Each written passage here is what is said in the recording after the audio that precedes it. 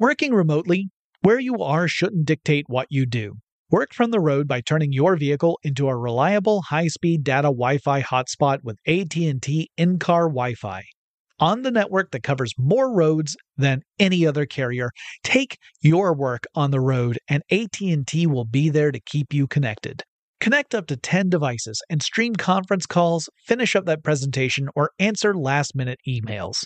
Why wait? Go to att.com/in-car Wi-Fi today for free trial eligibility. Based on independent third-party data, number of devices varies by manufacturer. Always pay careful attention to the road and don't drive distracted. Wi-Fi hotspot intended for passenger use only when vehicle is in operation. Compatible device and vehicle required. When you think about the future, what kind of technology do you envision? Whatever the future holds, artificial intelligence will undoubtedly be at the heart of it all.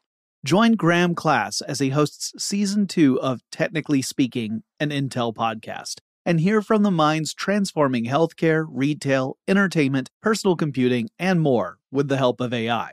Tune in every other Tuesday and explore the latest technology that's changing our world today and creating a more accessible tomorrow. Listen to Technically Speaking, an Intel podcast on the iHeartRadio app, Apple Podcasts, or wherever you get your podcasts. What's up, this your boy Lil Duval, and check out my podcast, Conversations with Unc, on the Black Effect Podcast Network. Each and every Tuesday, Conversations with Unc podcast feature casuals and in-depth talk about ebbs and flows of life and the pursuit of happiness. Unlike my work on stage, I tap into a more serious and sensitive side to give life advice and simply offer words of encouragement, yet remind folks to never forget to laugh. Every Tuesday, listen to Conversations with Unc, hosted by Lil Duval on the Black Effect Podcast Network, iHeartRadio app, or wherever you get your podcasts. Presented by AT&T. Connecting changes everything. From BBC Radio 4, Britain's biggest paranormal podcast is going on a road trip. I thought in that moment, oh my God, we've summoned something from this board. This is Uncanny USA. He says, somebody's in the house, and I screamed. Listen to Uncanny USA wherever you get your BBC podcasts, if you dare.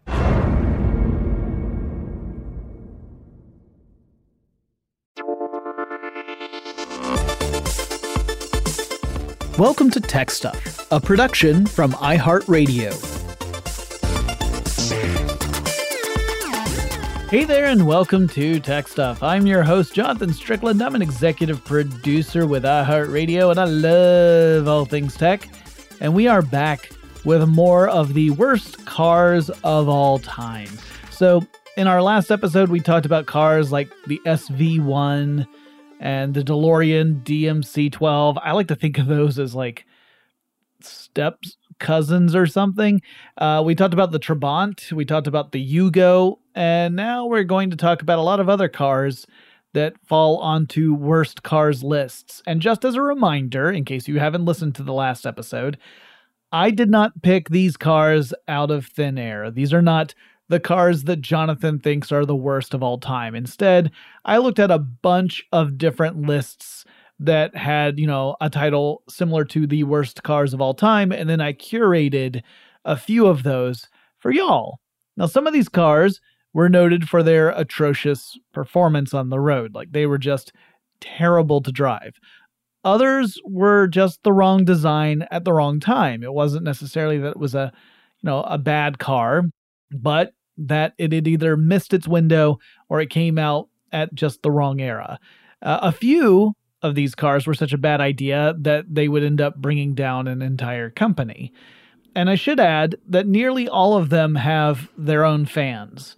Like, there are people who will swear that one of these cars is the worst of all time, and other people who will say, you're full of it. So there are people who love these cars because the cars are bad. So there's some people who love them because they're not good cars. There are also people who genuinely love these cars and who will defend to the end of time that they are actually good cars. And the best thing to do when you encounter one of those people is you smile, you nod, and find the closest exit. All right, here we go. Now, first off, we're going to talk about an eccentric engineer. This is going to be kind of tied into our last cars on this list because I'm starting and ending with a really weird one. The engineer was Milton Othello Reeves. He and his brother Marshall had done a lot of pioneering work in the field of variable speed transmissions and early motor vehicles at the end of the 19th and beginning of the 20th century. So they were making things that would become instrumental in automotives as well as other types of engines. In fact, I think the first variable transmission that Milton worked on was for a saw, not even a car. But yeah, they did some genuinely important work in the field of automotive engineering. But then Milton made a car in 1911 that was a real head-scratcher. I guess he was looking at the common wisdom of the day, which is that 4 wheels for a car is a pretty good idea. And Reeves decided that if 4 wheels is a good idea, then more wheels is probably a great idea. So he would go a totally different route than Reliant. If you remember from our last episode, Reliant made the 3-wheeled Robin. Well, Reeves would go the opposite direction. He didn't want to take wheels away. He wanted to add more of them. Specifically, Reeves took an existing 1910 car from the Overland Automobile Company. So he took a car that had 4 wheels, just a normal vehicle. This was back when very few people actually owned cars. Most drivers were, these wealthy folks who belonged to pretty exclusive driving clubs, and they would spend their days racing each other and wrecking cars while everybody else was getting around, on their feet or on horse or whatever. Well, Reeves then decided he'd take this Overland Automobile Company car and perform a real Dr. Frankenstein job on it, and he added 2 additional axles to the vehicle. And that increased the number of wheels to 8. So you had 4 on each side. You had 4 wheels in the front and 4 wheels in the back. So in other words, just imagine a normal car. And then imagine putting, an axle with 2 wheels in front of the front wheels and an axle with 2 wheels behind the rear wheels and calling it a new car.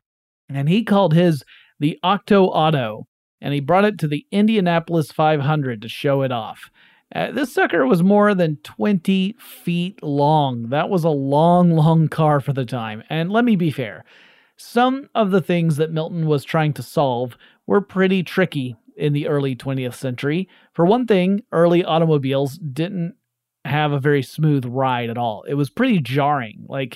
You would hear people call them things like tooth rattlers and stuff because you would be shaken up so much. And roads were often unpaved. And the suspension that most cars used, plus the hard tires that they were using before we got to pneumatic tires, all of that meant that you really felt every single bump in the road. So Milton's design distributed shock more effectively than 4-wheeled cars could, and thus it would provide you with a more comfortable ride as you went down the road. It's just, this was a more comfortable ride in a car that looked really weird and was much longer than other vehicles at that same time. So, there was a trade-off there. Well, the design really was odd. The front 4 wheels were steerable, and so were the rearmost set of wheels. So the 4 wheels in the front and the last 2 wheels in the back were all steerable. The other set of rear wheels, the ones that are a little further up, the first set of rear wheels, they're the ones that received power from the car's drivetrain. So this was a rear wheel drive car, just not the rearmost wheels. So it's also what you could call an 8x2 drive system, I guess. But Reeves' design meant that the vehicle was pretty complicated to operate, and it would also be incredibly expensive to manufacture. In fact, the Octo Auto would end up costing twice as much as the Overland that served as the core of the vehicle. I saw one resource that suggested the car would come in at around $100,000 if you adjusted for inflation, which is a big old yowza. Understandably, Reeves didn't get any orders for his car, though at least one journalist reported that a ride in the Octo Auto was pretty smooth, actually. It worked. It just wasn't practical, and it was really expensive. Reeves did go back to the drawing board, and he returned later with a car that only had 6 wheels. but that one also failed to gain traction. And he also built a motorcycle called the Big 7, because that's how many people could ride the motorcycle at the same time. 7 people. Yeah, Reeves had a thing for the weird, I guess.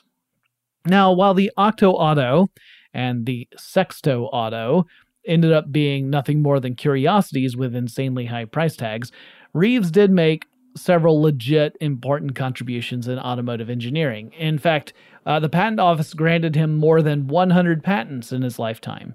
He died in 1925 at the age of 60.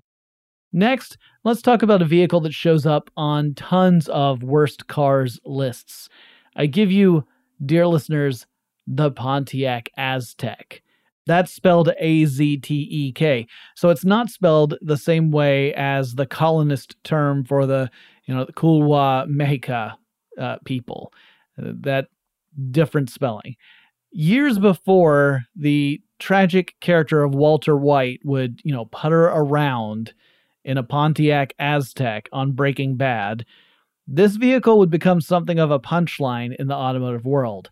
Pontiac used to be a brand under General Motors, and it was a companion make that complemented another GM brand of cars called Oakland. If you listen to my history of General Motors, you heard me talk about this. General Motors had different lines of cars, and each line of cars was marketed toward a different section of the population. Generally, we're talking about, different wealth levels, right? Like, some of the cars were just more expensive and they all belonged to one brand. Well, Pontiac was kind of a companion brand to Oakland, so it was meant to be adjacent to it, to sort of fill in a gap. However, Pontiac would prove to be more successful than Oakland, and GM would ultimately sunset the Oakland line but keep Pontiac around for a while. However, Pontiac itself would later face extinction by 2010. And again, you can tune into my episodes about General Motors to hear more about that story. But the Aztek, as it turns out, would play a part in Pontiac's receiving a bad rep and kind of fading away. So in the 1990s, the sports utility vehicle, or SUV, had really exploded in America. It really gained in popularity.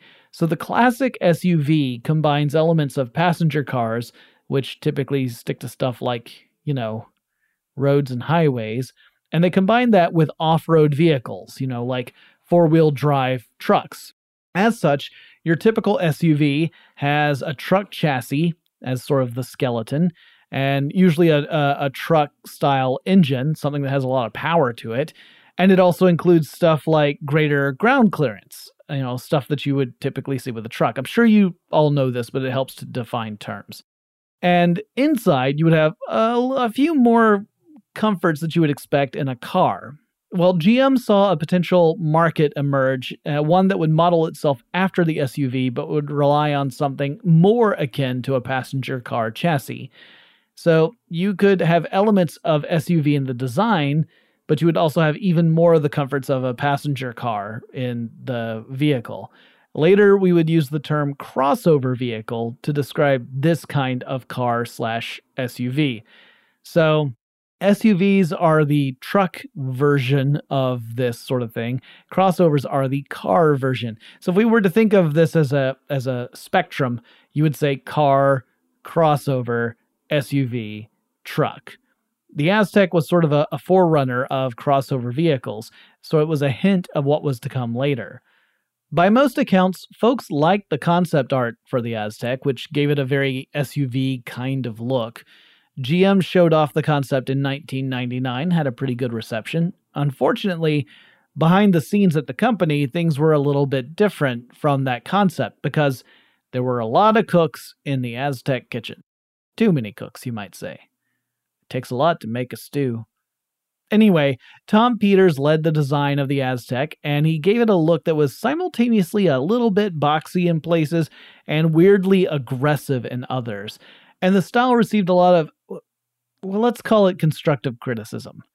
Apparently, part of the reason for the design was that GM management decided the Aztek should use the same basic platform elements as the company's lines of minivans, which meant the shape of the vehicle was going to be very different from what Peters had originally envisioned. It was going to be taller for one thing and more boxy, so that constrained Peters in his attempts to make an attractive SUV-style vehicle. As Car and Driver's Daniel Pund puts it, quote, "The production Aztek, powered by the corporate 3.4-liter V6 and with a decidedly on-road focused optional all-wheel drive system, combined the performance, excitement, and off-road capability of a minivan with the lesser practicality of a chopped minivan." End quote. Sick burn. Supposedly, when GM unveiled the 2001 Aztek at an auto show, it made the audience gasp. Not out of admiration, I might add. And GM had hired a bunch of people to make a quote-unquote mosh pit in front of the stage to hype up the unveiling. I cannot bring myself to look for video of this because it sounds like I would cringe myself out of existence. I'm told there was even a point where the executive crowd surfed. I can't. The Aztek was reviled. It was also pretty expensive, and so it did not sell well. GM would pull the plug on the Aztek production in 2005, and Pontiac itself would shuffle off a few years later. In our last episode, I had talked about the emergence of the subcompact classification of cars here in the United States. That was going on in the early 1970s, and it was partly in response to rising oil prices, though those would really hit a little bit later after the subcompacts had already started to show up. It was also partly due to the fact that American car prices were on the rise and Americans were turning to cheaper imported cars, and that was scary to American car manufacturers. I mentioned that the Ford Pinto, one of the most ridiculed cars of all time, came out during this era. Well, so did our next car, the AMC Gremlin. The AMC part refers to the American Motor Company, sometimes shortened just down to American Motors. And I should probably do a full episode about that company at some point because it did play an interesting role in the history of the American automotive industry. But, just to give y'all a spoiler, AMC no longer exists as an independent company as it was absorbed into other companies in the 70s and 80s. But before all that happened, AMC produced the Gremlin. And just the whole process is kind of the stuff of legend. Supposedly, Dick Teague, who was the chief designer at AMC, sketched out the first design for the Gremlin on a barf bag while flying on Northwest Orient Airlines. I don't know if that's true. That's what I've seen. Also, the company unveiled the Gremlin on April 1st, aka April Fool's Day. That part is true. But then there's also the obvious that we have to address, the elephant in the room, because the word gremlin refers to these mythical creatures who would be said to be responsible for mechanical failures, particularly in military equipment during wartime. So if a Jeep were to break down, it was the fault of gremlins. And then we have a car company that decides to use that word as a name for a car.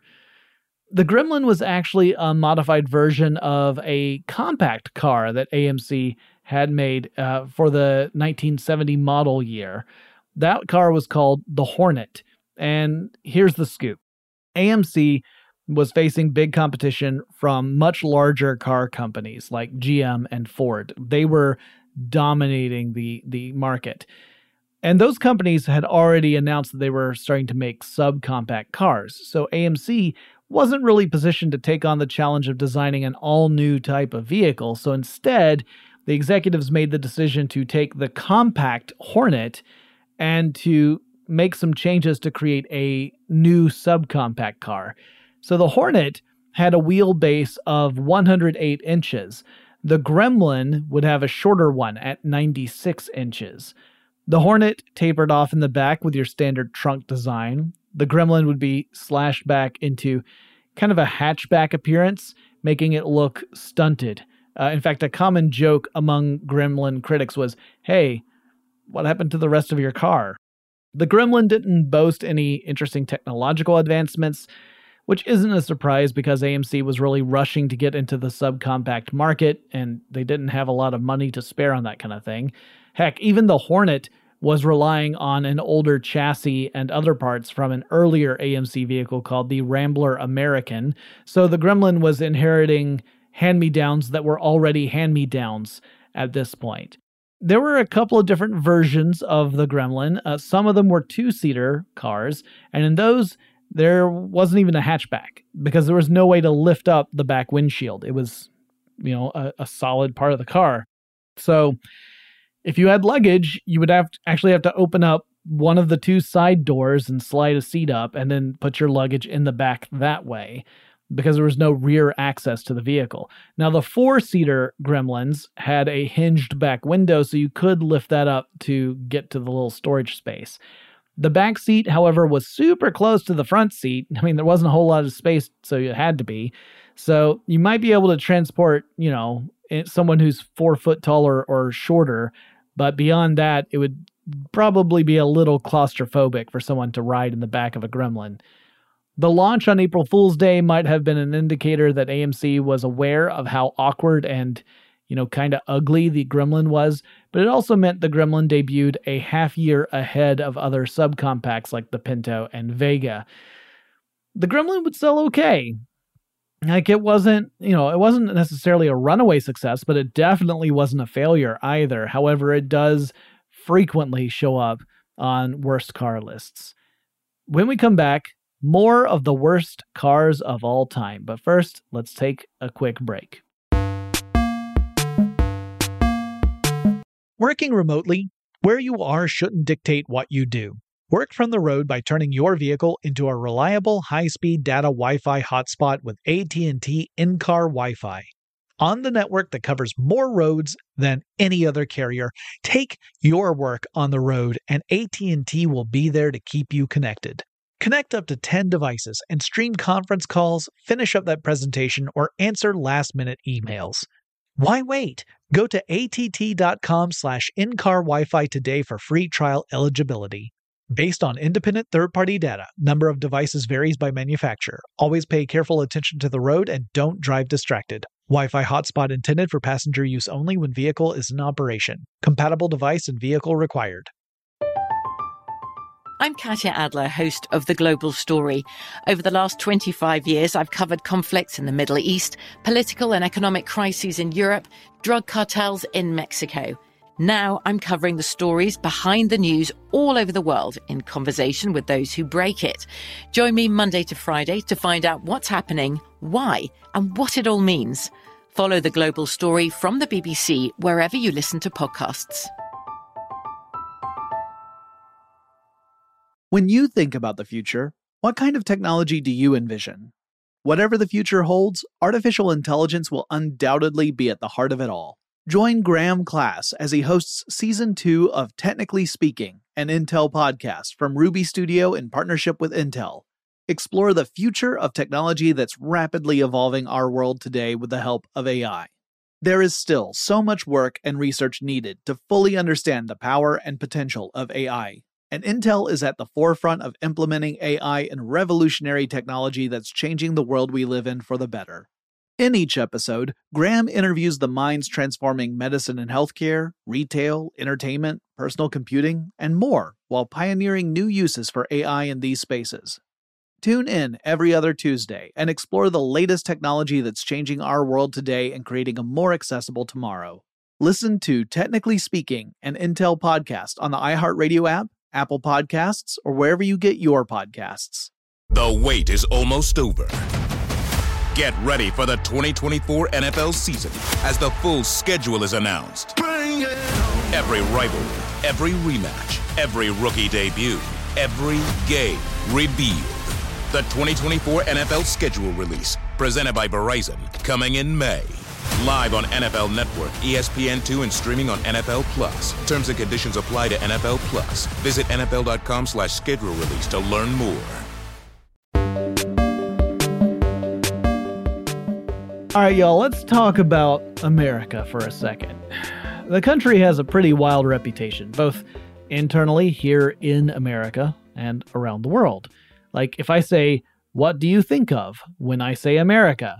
Chances are at least some of the things that will come to mind are over-the-top displays of excess. and perhaps even macho patriotism. You know, the Murica kind of America. And that brings us to the Hummer H2. All right, to understand this story, we actually have to back up a little bit. There was this company, AM General, and it specializes in building heavy-duty vehicles, and they got a contract to begin building out military transport vehicles called Humvees in the mid-1980s.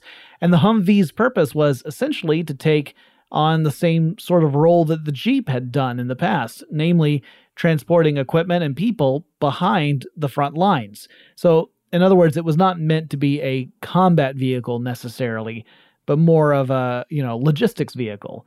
Anyway, one day, Arnold Schwarzenegger sees some Humvees in a military convoy. I think he was shooting Kindergarten Cop at the time.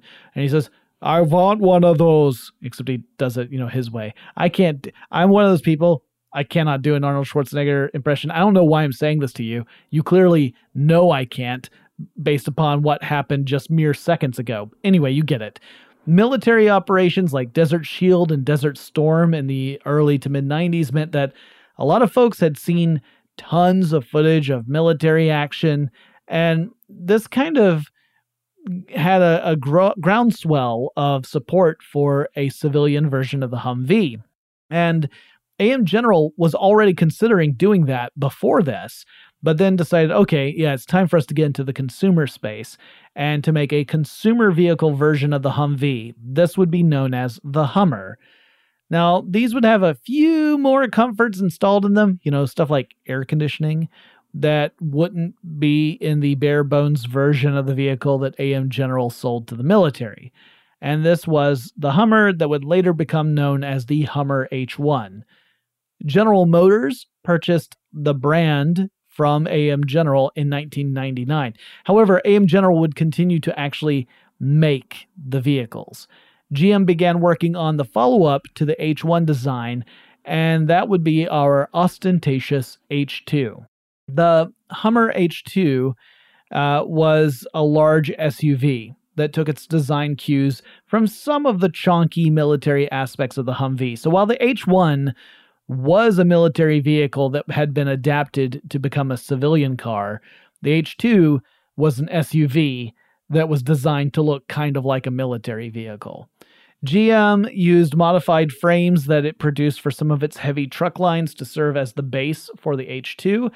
And, the H2 was a monster of a vehicle. It weighed in at around 6,400 pounds or more than 2,900 kilograms. At the time, that meant that the EPA actually didn't have fuel economy standards for a vehicle the size of the H2 because there weren't any other ones. So, the EPA had not created regulations for that kind of vehicle, which meant that, there weren't any rules for it. So it wasn't breaking rules because there were no rules to break. And it fell to various publishers to test the H2 and check on its fuel economy. And it was not economical. Depending on the publisher, the outcome was that the H2 appeared to make around 10 miles to the gallon of fuel. Some of them had it as low as 9, some of them had it almost 11, but right in that area, which is pretty atrocious. This was at the same time when America was involved in more conflicts in the Middle East, and of course, that was frequently tied up with America's need for oil. And here we have this vehicle that would be one of the biggest gas guzzlers on the road being promoted as something we should embrace. There was also a lot of opposition coming up to the military operations that were going on in the Middle East. So a vehicle that harkens back to military design and guzzles a lot of fuel was not the best PR move GM could have done. On top of that, the size of the vehicle meant it was just an obnoxious car. I mean, it didn't fit well on narrow roads or in parking spaces. I can't tell you how many times I saw one of these things spanning more than one parking space. Anyway, the public reaction to the H2 was generally negative and really hurt GM's reputation. That is outside of the H2's fan base. And there were fans of the H2, folks who, felt their freedom to choose an inefficient, obnoxious car was more important than making choices that benefit the common good. But hey, we're all living through another age that really nails home the fact that there are plenty of folks out there who just don't care for anyone beyond themselves. But that's me getting off track. Let's move on with more cars. In fact, let's talk about another vehicle that GM made. This one kind of dovetails with the H2. This one precedes the H2. In fact, a lot of the story of this car plus the H2 makes for quite the double whammy for GM. And I'm talking about GM's EV1. That was an electric car that came out in 1997. It would be the first mass-manufactured electric vehicle from a modern manufacturer in America, which I know that's a lot of qualifiers, but, you sit there and think about it that way, and you're like, wow, that's actually really progressive. And on that note, my hat is off to General Motors for pushing to get back into electric cars. I mean, you gotta have to remember that this was, first of all, this was not the first attempt for a late 20th century manufacturer to make an electric vehicle. And of course, electric cars predate cars that run on internal combustion engines, but electric vehicles had failed to get a lot of support, and GM was hoping to change that. Maybe. They certainly would fall short. I'm not even sure how sincere their hope was. So General Motors had shown off an electric concept car in the early 90s, and that concept got a lot of attention. So the company went ahead and started to design and then manufacture the EV1, but they chose not to sell the EV1. Instead, they would only lease the EV1. You could not purchase it. You couldn't even purchase it at the end of your lease. You could try to renew your lease, but that's all you could do. Further, they limited the markets in which customers could actually lease the cars. I'm pretty sure it was California and maybe Arizona, and that was it. And the rest of the states, you could not get one of these. The original batch of EV1 vehicles had lead-acid batteries, which, while a proven technology, were not able to supply much of a driving range. In fact, the EV1 could travel approximately 60 miles before it needed to recharge. The second generation of EV1s also used lead-acid batteries. They had an increased range of 100 miles on a single charge, and a later upgrade to nickel metal hydride batteries bumped that up again to 160-mile driving range, though those types of batteries actually took longer to recharge as well. The battery technology was one of the big limiting factors. GM also never went into wider mass production of the vehicles on a truly large scale. And the company said the reason they did that is because there weren't enough people to purchase the vehicles to do it. Proponents of electric cars said they were on waiting lists trying to get a lease for one of these, but they were told that there was very little chance of them actually getting an EV1. And that kind of starts to seem like GM's story and the fans' stories contradict each other. The company says there's not enough demand, and the people are saying there's not enough supply. Now, I don't know if there really was a limit in customer demand. Like, it may be that the people who are demanding were few, they were just noisy. And there have also been tons of conspiracy theories suggesting that GM was worried about, electric vehicles cannibalizing the sale of spare parts for internal combustion vehicles, that it would hurt GM's business if they went from internal combustion to electric. There was also the perception that the profit margin on the EV1 wouldn't be nearly as good as the profit margin for internal combustion engine vehicles. So in other words, GM would make less money on a per sale basis. And so from a business perspective, it made little sense for GM to continue supporting the initiative.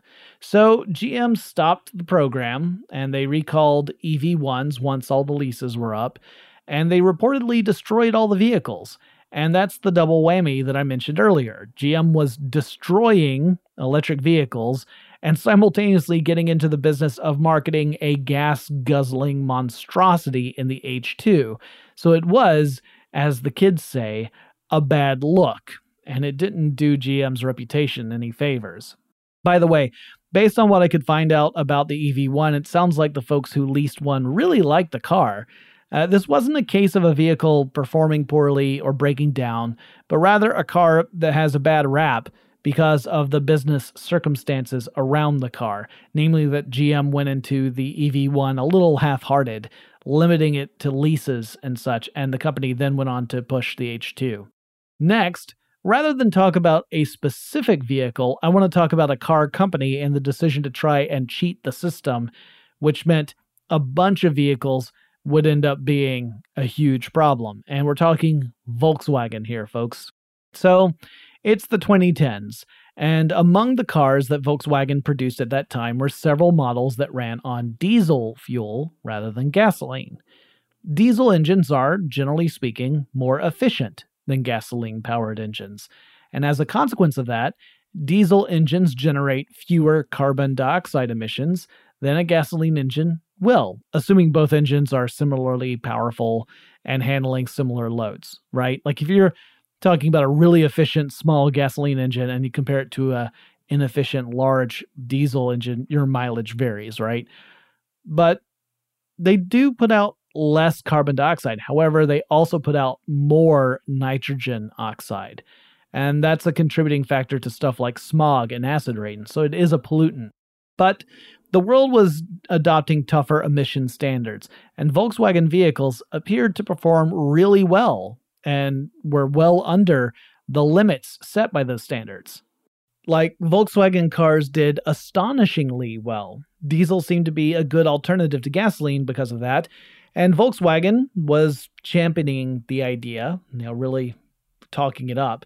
And then the International Council on Clean Transportation comes along, and the organization had received reports on discrepancies in emissions from Volkswagen diesel vehicles. So this would be around 2014. The ICCT decided to test some Volkswagen vehicles in the United States, largely because the U.S. standards were more strict than most other places, and yet Volkswagens seemed to pass with flying colors.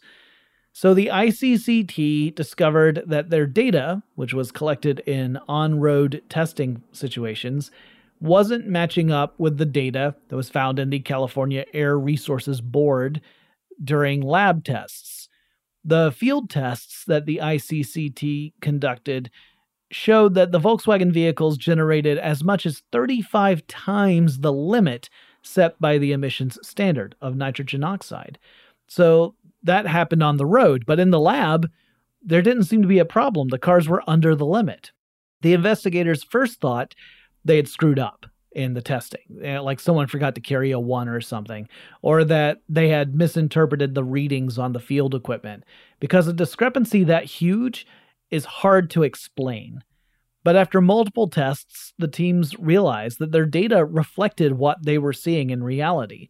The cars were emitting way more nitrogen oxide when they were on the road versus than when they were in the lab. And it took more investigations to figure out what was happening, and it came down to what ended up being called a, quote, defeat device, end quote, meaning it was meant to defeat testing equipment.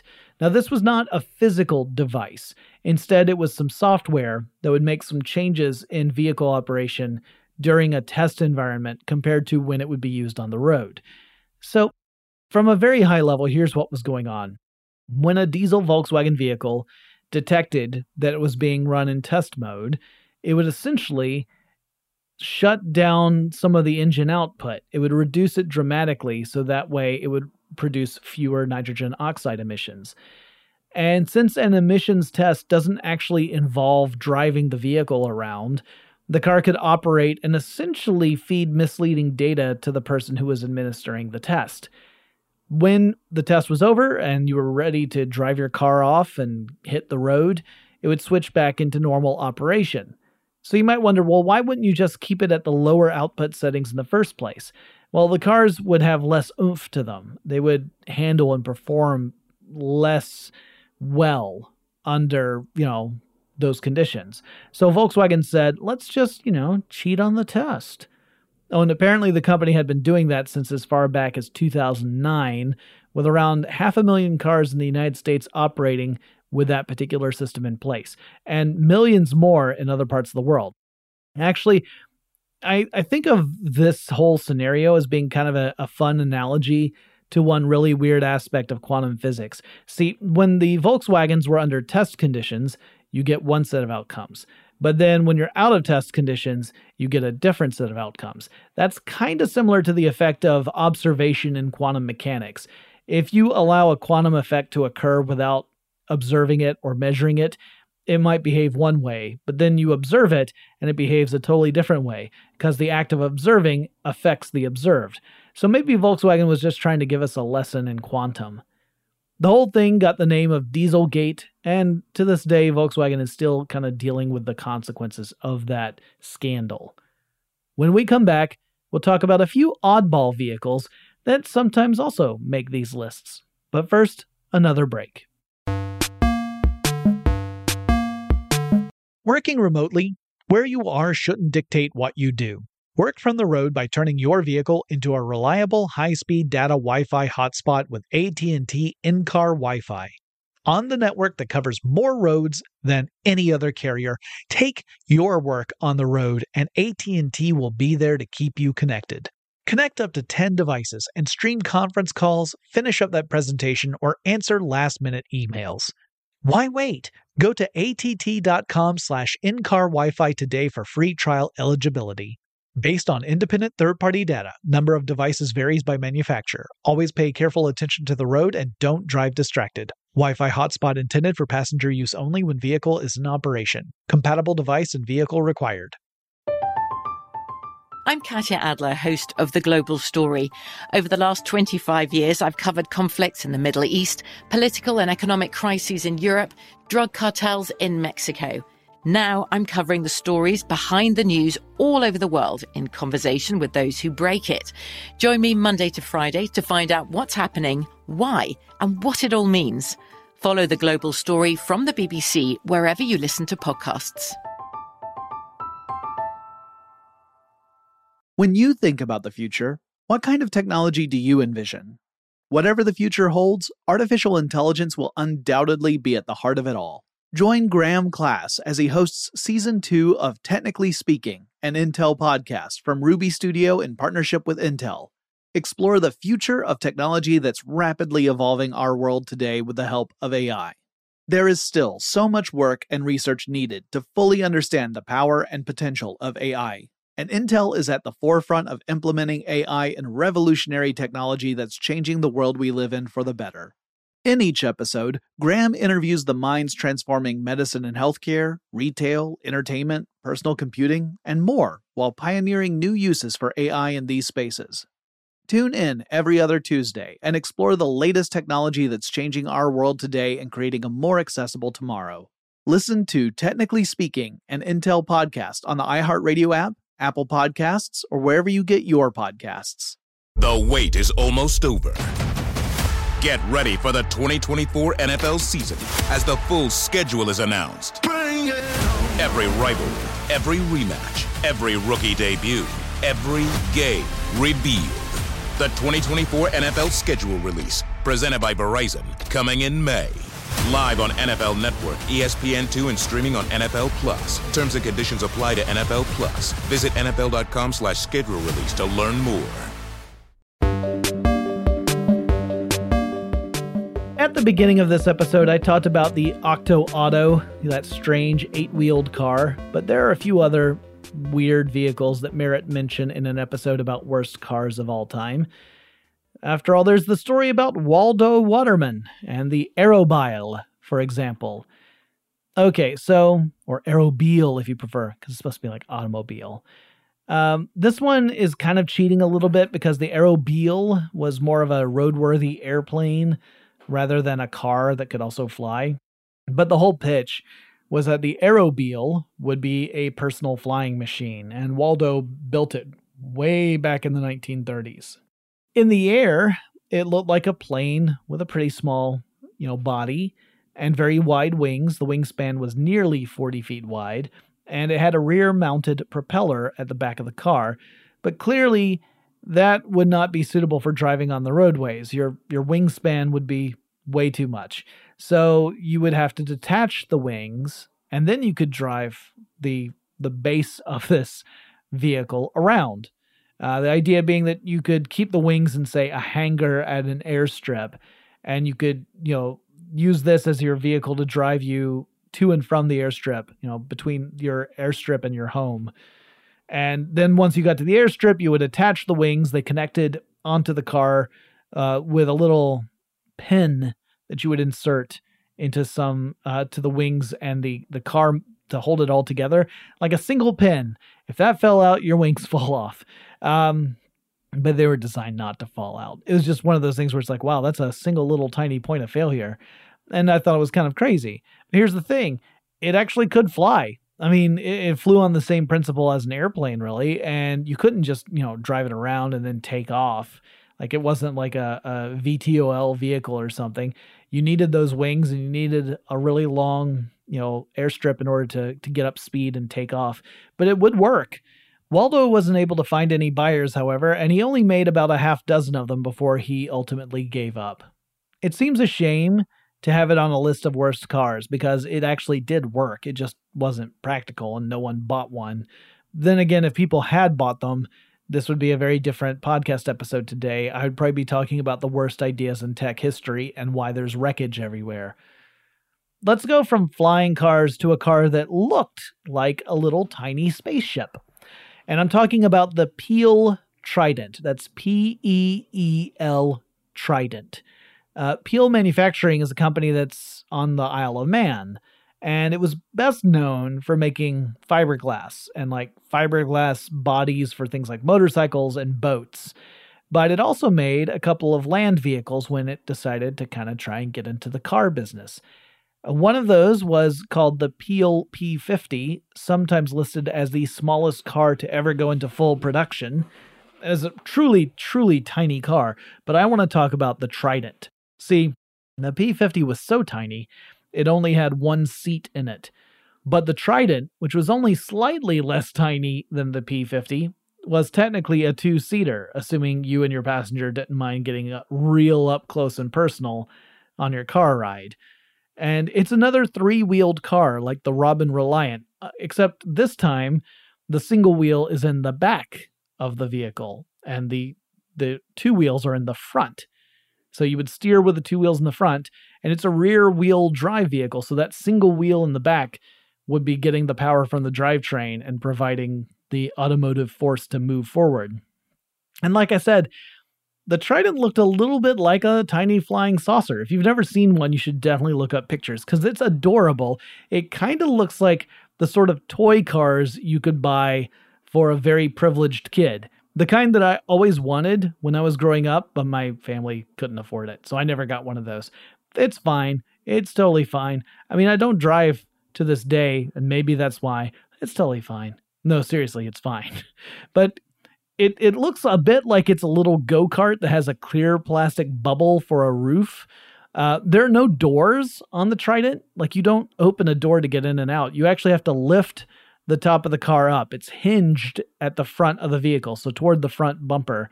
And you can lift up on the big plastic bubble, and the whole front, top half of the car folds up, and you do that to get in and out.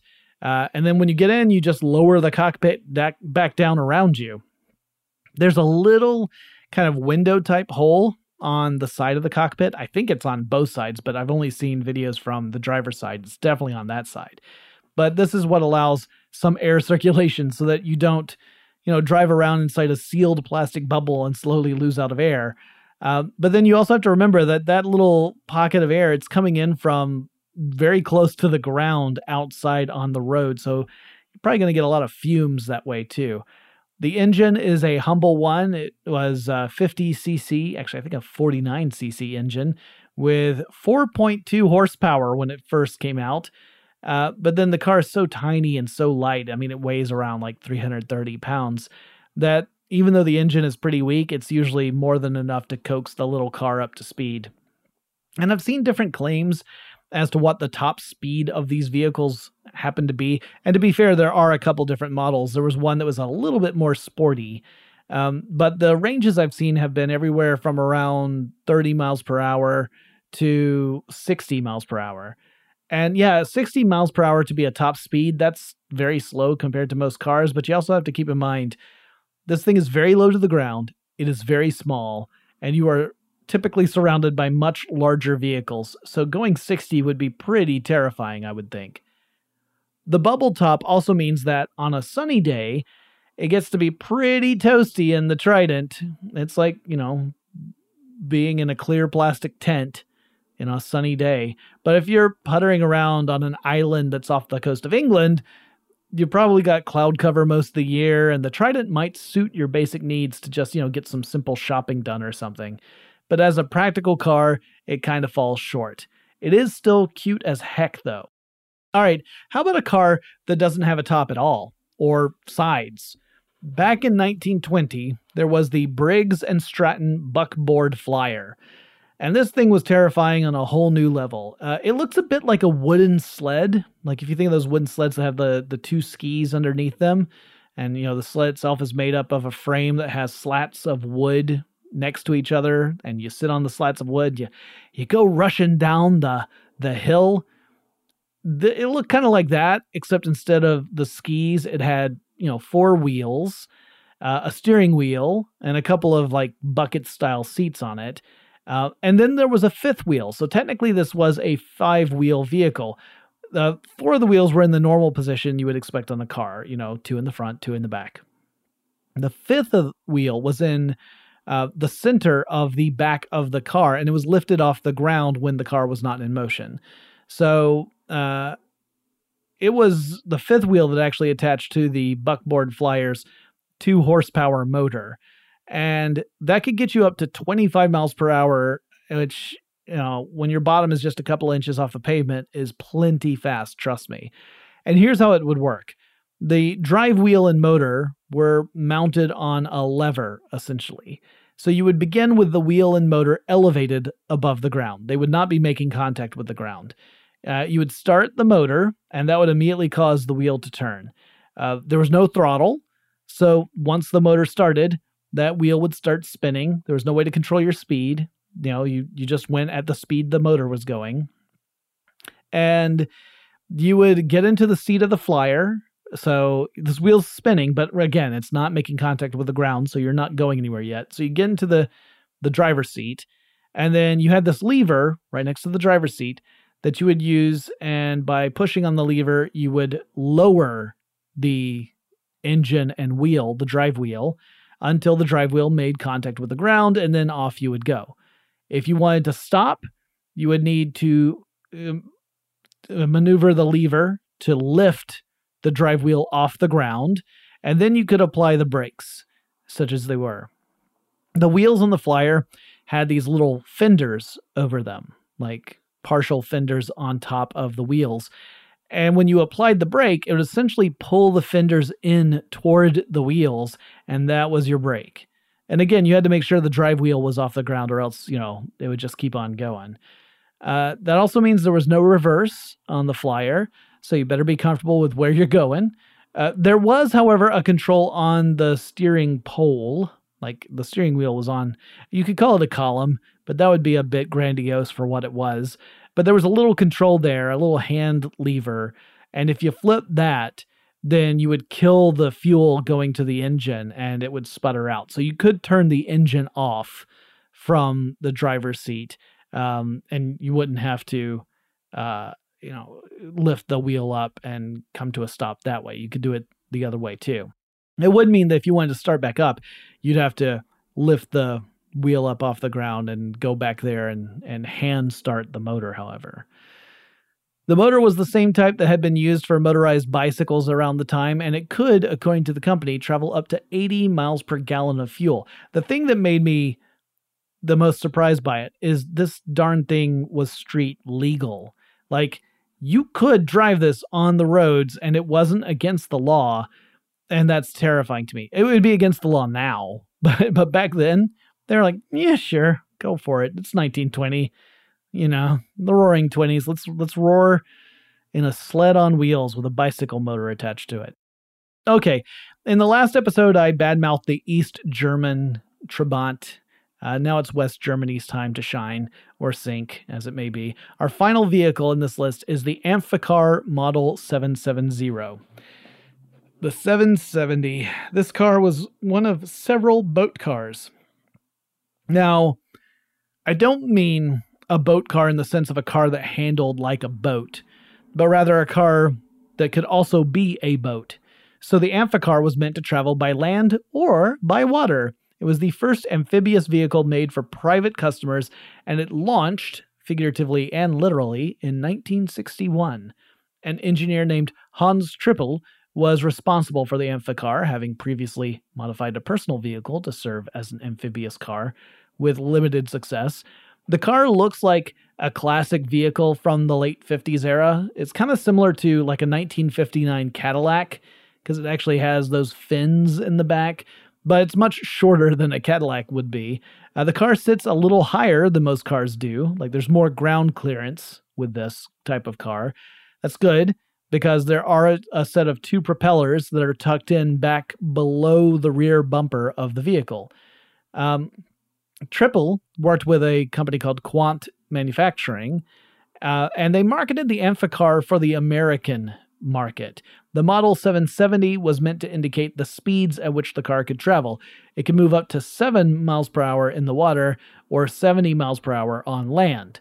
Going from land to water meant having to put the engine in neutral and then use a separate control to engage the propellers and direct the drive power toward the propellers rather than toward the wheels.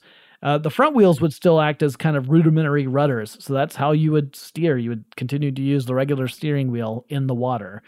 When you were coming out of the water, you would have to switch the propellers off before they fully emerged from the water, because without the resistance of water, the propellers would spin so quickly they could damage the transmission. The plan was originally to produce 25,000 of the Amphicar Model 770, but the public reception wasn't super positive. Critics said the car handled like a mediocre car on land and a mediocre boat in the water. Some people said that it handled like a boat on land and a car in the water. Hardy har har. They also pointed out that a few hours of water use would mean that you would have to apply grease to multiple areas in the vehicle. You'd have to grease different parts of it in order to just have routine maintenance. So if you were to go out for a day on the lake, for example, the next day would probably be spent in your garage greasing up a car. It's also a rear-wheel drive vehicle, so getting out of the water can be tricky. If it's a steep incline, it would be really hard to get there because until your rear wheels have traction, you're not getting any force there, right? Like the front wheels do nothing other than steer, so they can't help you go up a steep incline. So that made it kind of tricky and just limited the use case for these vehicles. So while the company had planned to make 25,000 of them, the actual numbers were less than 4,000. By the way, if you visit Walt Disney World's Disney Springs area, you can actually take a ride in an Amphicar. You can even go out on the water. In fact, that's what it's all about. You can take a tour, a 20-minute tour of the water on an Amphicar. The tours leave from the Boathouse restaurant. And like pretty much everything at Disney World, it is expensive. A 20-minute trip will cost you $125. However, that's per car. So you can have up to 4 people ride on a tour. If you split it between the 4 of you, maybe you think, oh, well, this is worth the experience of going out on the water in a car. I've seen them while I've been hanging out at Disney, but I have never actually ridden in one, so I don't know what the experience is like from a personal level. And there we go. There's some more cars that often appear on worst cars lists. There are tons more. Some of them I feel are just like the journalist grinding an axe because they personally found a particular vehicle to look ugly or something. But others like have legit issues with them. So, I didn't cover like the Ford Mustang II, for example, which was severely underpowered compared to the original Mustang, largely because we were in an oil crisis in the 70s and it would have been political suicide to have a car that would perform at the level of the Mustang. But anyway, that'll have to wait for some other future episode. If you have suggestions for topics I should cover in Tech Stuff, please reach out to me and let me know. The best way to do that is to use Twitter. The handle for the show is TechStuffHSW, and I'll talk to you again really soon.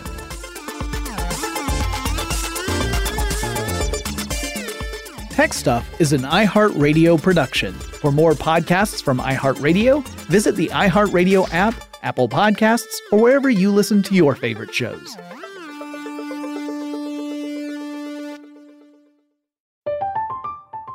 I'm Katya Adler, host of The Global Story. Over the last 25 years, I've covered conflicts in the Middle East, political and economic crises in Europe, drug cartels in Mexico. Now I'm covering the stories behind the news all over the world in conversation with those who break it. Join me Monday to Friday to find out what's happening, why, and what it all means. Follow The Global Story from the BBC wherever you listen to podcasts. This is Malcolm Gladwell from Revisionist History. eBay Motors is here for the ride. With some elbow grease, fresh installs, and a whole lot of love, you transformed 100,000 miles and a body full of rust into a drive that's all your own. Brake kits, LED headlights, whatever you need, eBay Motors has it. And with eBay Guaranteed Fit, it's guaranteed to fit your ride the first time, every time, or your money back. Plus, at these prices, you're burning rubber, not cash. Keep your ride or die alive at ebaymotors.com. Eligible items only. Exclusions apply. The wait is almost over. Get ready for the 2024 NFL season as the full schedule is announced. Every rivalry, every rematch, every rookie debut, every game revealed. The 2024 NFL schedule release, presented by Verizon, coming in May. Live on NFL Network, ESPN2, and streaming on NFL Plus. Terms and conditions apply to NFL Plus. Visit NFL.com/schedule release to learn more. Are you looking for the perfect move-in ready home this spring season? Now's the time to buy at Fisher Homes. For a limited time only, enjoy below-market interest rates starting at 5.375% APR, 6.139% APR. With these exclusive lower rates, you can save hundreds on a move-in ready home and start enjoying the benefits of home ownership even faster. Schedule your personal tour with one of our new home specialists at FisherHomes.com and make this spring the season you find your perfect home sweet home. Financing provided by Victory Mortgage, LLC, NMLS 461249, Equal Housing Lender.